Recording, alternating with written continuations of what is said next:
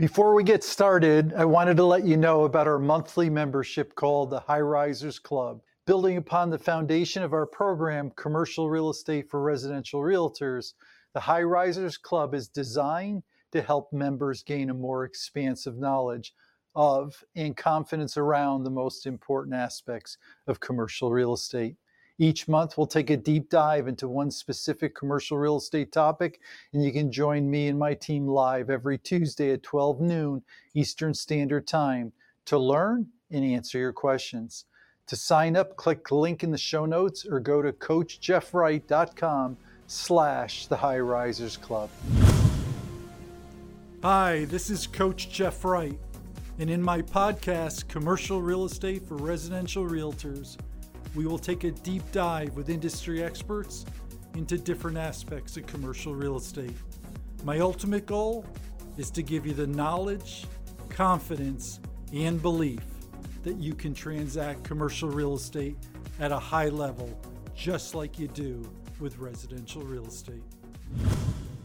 Welcome to the Commercial Real Estate for Residential Realtors podcast. I'm your guest host, Jeffrey Wright II. And in this edition of our Ask Coach Jeff series, we'll be discussing the different types of commercial leases. So the first type of lease I think we should cover is the gross lease. So the gross lease, there are, as you said, there's going to be multiple types. So we're going to address, I think, what are the major categories of leases. But the gross lease, when someone says that the lease amount that they're looking at is $19. They say that's what we're renting, $19 a square foot. If it's a gross lease, that $19 is what that tenant is paying, just the $19. The landlord is taking care of any other cost associated with that property. So it's literally $19. The tenant can plan on that amount of money. And that's what the gross lease is. It means the landlord is taking care of all the other expenses for the property. The tenant's just paying at $19. So, for an example, $19 a square foot, small 1,000 square foot space, 19 times 1,000, $19,000 is my rent. So it's $19,000 annual, and then we divide it by 12. And that's what our monthly rent is, because most of our folks, like we said earlier, think in terms of monthly amount. So exactly what you just said, $19 times 1,000, 19,000 divided by 12 tells us what our rent is. Great.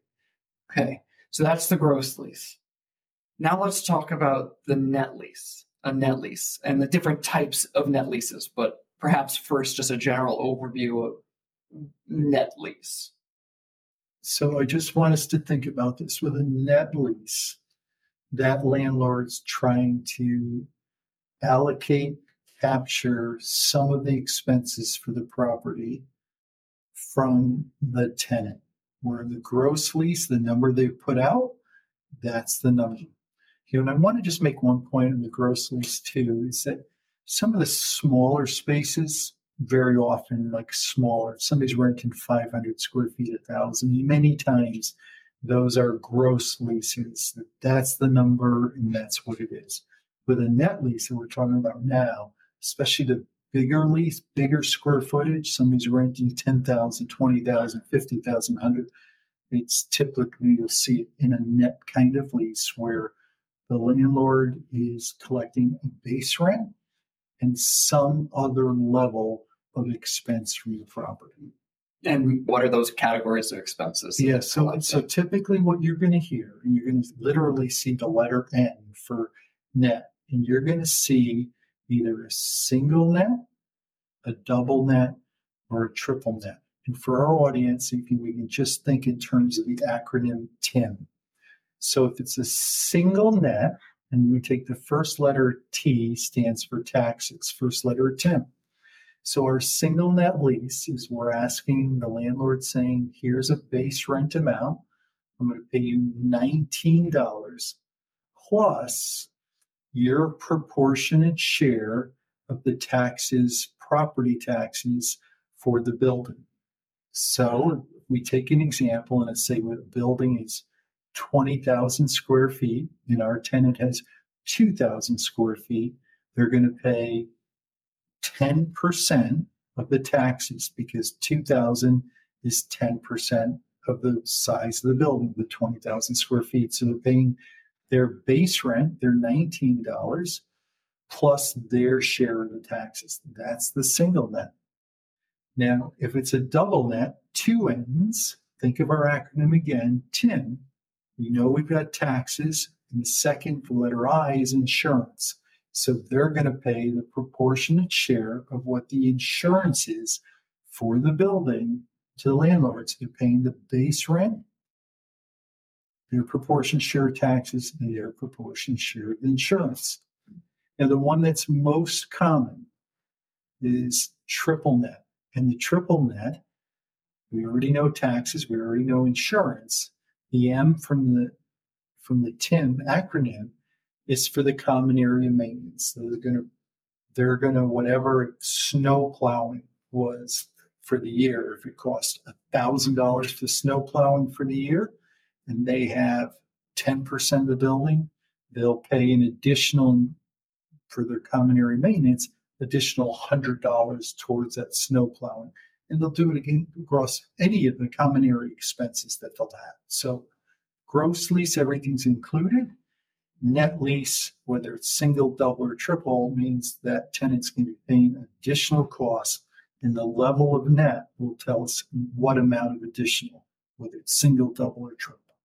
Okay, I have two questions about these types of expenses as we're talking about them. One, as an agent, when you're initially negotiating and you're representing a tenant, you're looking at the land, are you ever asking that landlord for those documents that they're, so here's the tax bill for the building so that I know that this is how much the building was charged in taxes and this is my percent? Same with insurance and maintenance, because otherwise it seems like you're just trusting a number that's thrown out. Yes, another great question. So this is part of the reason why with a commercial lease that you want attorneys involved for both the tenant and the landlord is because a good commercial real estate attorney representing tenants can say, as part of whatever expense you're going to charge us, you have a requirement to prove to us, to show us what that dollar amount is.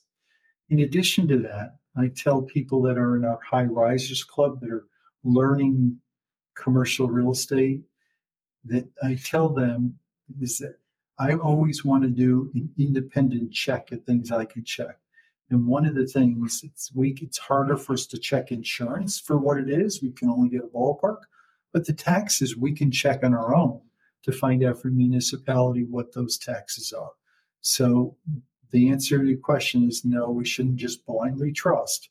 There should be a mechanism that can be proven to us what those expenses are. And then we also know that from year to year, these expenses can change. So within that lease that you're signing, is a tenant, is it always going to be, in this example, 19 plus, $8 triple net? Is that just year one in a 3-year lease and the triple net can fluctuate? Or are you looking at, are landlords kind of averaging them over the term of the lease in terms of what they're... Yeah, another great question. This is what I tell people and we teach people in the High Risers Club is that the base rent at 19 is whatever it is that landlord's going to collect. And then if you're dealing with triple net or any other expenses, that those expenses almost always are one of two things. They are variable, meaning they can go up or down based on what the actual was. So if you take snow plowing, how the heck will you know what level snow plowing you had for winter, depending on where you are?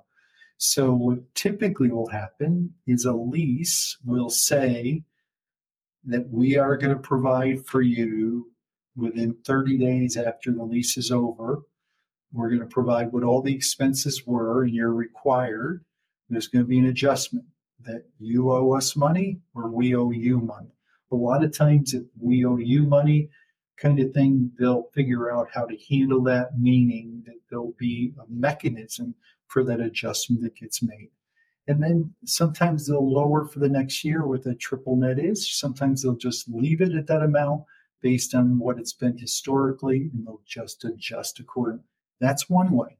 The second way is some people or tenant, they don't want the risk of the fact that it can go up. They don't believe that it's going to go down. They believe it may go up on them. So many times they will just lock in and negotiate and say, this is all I'm going to pay for that triple net amount, $8, as you said. Even if it ends up being $8.25, we're not going to pay that. And that gets negotiated and agreed to. Now, for my own understanding and the understanding of other folks who may be new to this, with taxes, insurance, and maintenance, that's not utilities. So if I'm renting this space and I've got a base rent and I've got triple net, single net, double net, however many nets there, I may still have utilities on top of that. Or in some cases, do I have the utilities as part of the rent? How are we looking at utilities? Because it's just another thing. Yeah, no, it's a great question. It's the only way to know fully what your tenant's going to pay. So you need to ask the question, in whatever they're providing, are utilities included or not? Because there will be the buildings, the example I cited earlier, that the electric is part of the rent. They've already built that in because it's just 1 meter, or the heat could be part of the rent. They've already built it in. It's only 1 meter. So you just got to ask, because the only way to know what the full cost is to know on how utilities are set up. Mm-hmm. And triple net, those net items are only ever taxes, insurance, and maintenance, correct? Yeah, and some people will look at and say that also in those common areas, there may be in a building that there's a meter set just for hallway, or if there was a big workout facility. So just think in terms of anything I think of, tell somebody that's in the common area, just know that you could be charged for something common to the tenants in that building. Okay.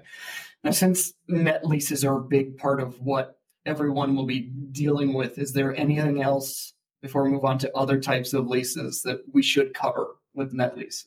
Yeah, the only thing I just want to say to everybody is just to make sure that when you understand the difference and you're looking online, you're looking at property that's being, somebody says, I'm leasing something $19 triple net, or I'm looking at another space that's $23 gross.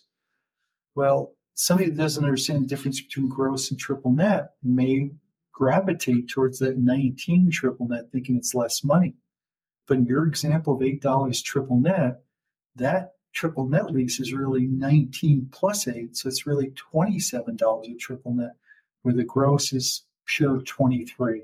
So really important just to understand what's included and what is the lease type, so you know going forward. Great. One of the types of leases that is fairly common, but not nearly as common as net leases or gross leases, is the percentage lease. So let's talk about the percentage lease and what that entails. Yeah. So I want us to always think in terms of there's a base rent, whether it's the gross lease and they just say it's 19, that's our base rent. If it's triple net and they say it's 19 triple net, 19's there. With a percentage lease, there's going to be a base rent. Whatever that is, they're going to get paid, whatever that base rent is. But in the retail world, it's primarily driven in the retail world. Almost always will it only be for retail versus office or industrial. That landlord will share in revenue, a percentage of sales for that tenant will then have to be paid in additional rent. So when they say it's a percentage lease, the percentage talks about a percentage of the revenue that a tenant's getting deriving from the sales for their retail food operation or whatever it might be. So that percentage is that landlord sharing in the success, if there is. And again, it's structured in the lease anything above this amount of sales receipts, we're going to pay 3% additional in rent. So again, that lease is so important. We keep saying over and over again, it's the heart of the deal. It has to be laid out exactly. It's not an automatic. Every retail is not done that way. But the ones that are done that way, the lease will say how it gets handled.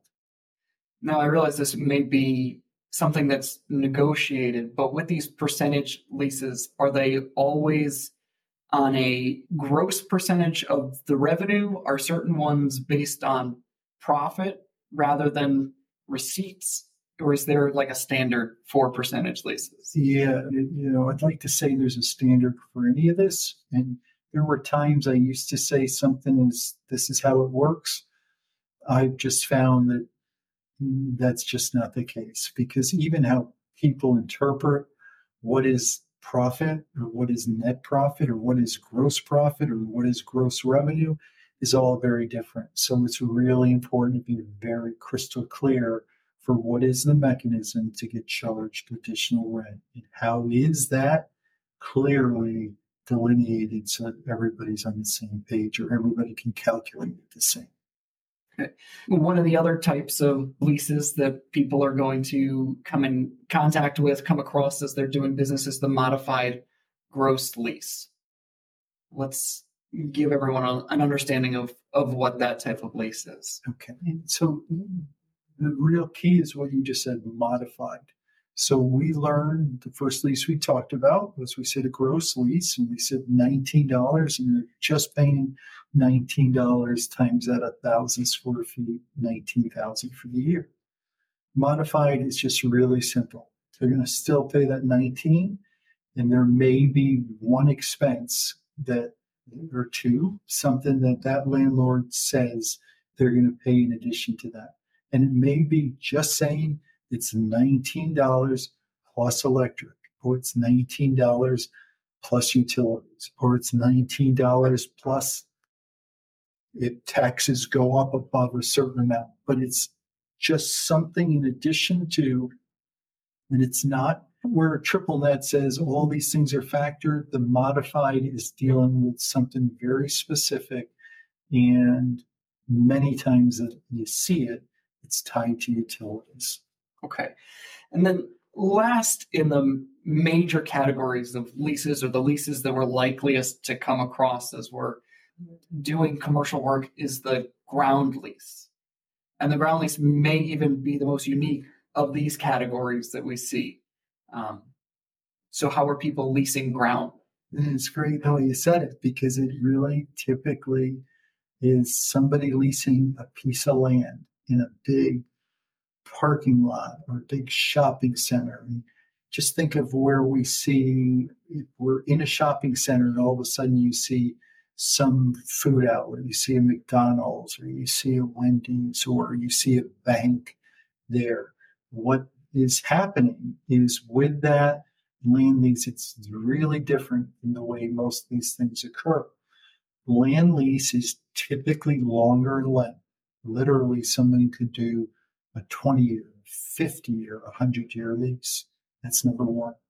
The second thing with the land lease is that that tenant is typically absorbing all the cost to build all the improvements that are there, all of it. So if you see a brand new bank going up or a McDonald's, whatever, they're building that. What they're doing is they're paying the landlord a certain agreed to rent. And it's typically, it's an agreed to amount. They can do it in any structure they want, whether it's a net or it's a gross, but they're paying the base rent and they're just working on a rent schedule and who's responsible for, whatever it might be. But the thing for us to remember is that tenant is putting the money out for the land lease to build whatever the facility is, to build their leasehold improvements, and to handle typically all the repairs going forward with their property. And so leasehold improvements, any construction that they're doing, what about taxes and insurance Again, each one will be different in what typically somebody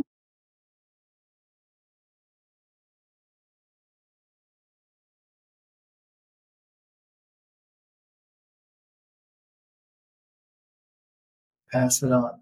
But the thing I want us to remember is that if we think of the development of the property, the building of the property, and the maintaining the property, that typically all of it goes over to the tenant. Okay.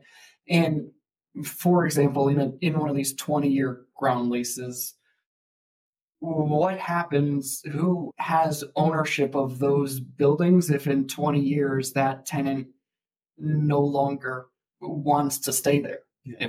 If they move out? I guess the lease will govern that. But what's very different with land leases is typically what happens is after that lease is up, and that's why many times it's even longer than 20 years, is that whole structure gets just turned over for $1 to the landlord at that point.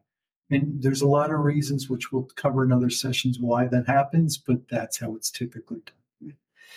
Well, we've covered a lot of ground, small space, but a lot of ground with all these different types of commercial leases and the differences between residential leases and commercial leases. I think this is a good place to put a bow on this particular conversation. But before we do that, is there anything else that you either want to reiterate or cover that we haven't covered in this particular episode to this point, just to finish up? Yeah, so I just think to finish up, I just think that the one comment to always remember is that everything's a negotiation. Even if it's residential or if it's commercial, it's up to those two parties to negotiate. So there's just not the standard stuff. The standard stuff is really more tied to residential and more tied to whatever state law is to be able to govern how stuff that gets done. But everything else really becomes a negotiation. And the last part of emphasis, just to, in my opinion, you should have a lawyer involved that handles residential leases or commercial leases. At least that lawyer has set up on the residential side something for them to use going forward. Just think it will allow for a lot less headaches down the road. Great. Thank you. Thank you for taking the time to listen to this episode of Commercial Real Estate for Residential Realtors. As a reminder, please subscribe to this podcast to receive new episodes as soon as they are released. For more information on me, my team, and my educational programs, visit my website at www.coachjeffwright.com. Thank you for listening, and here's to your success.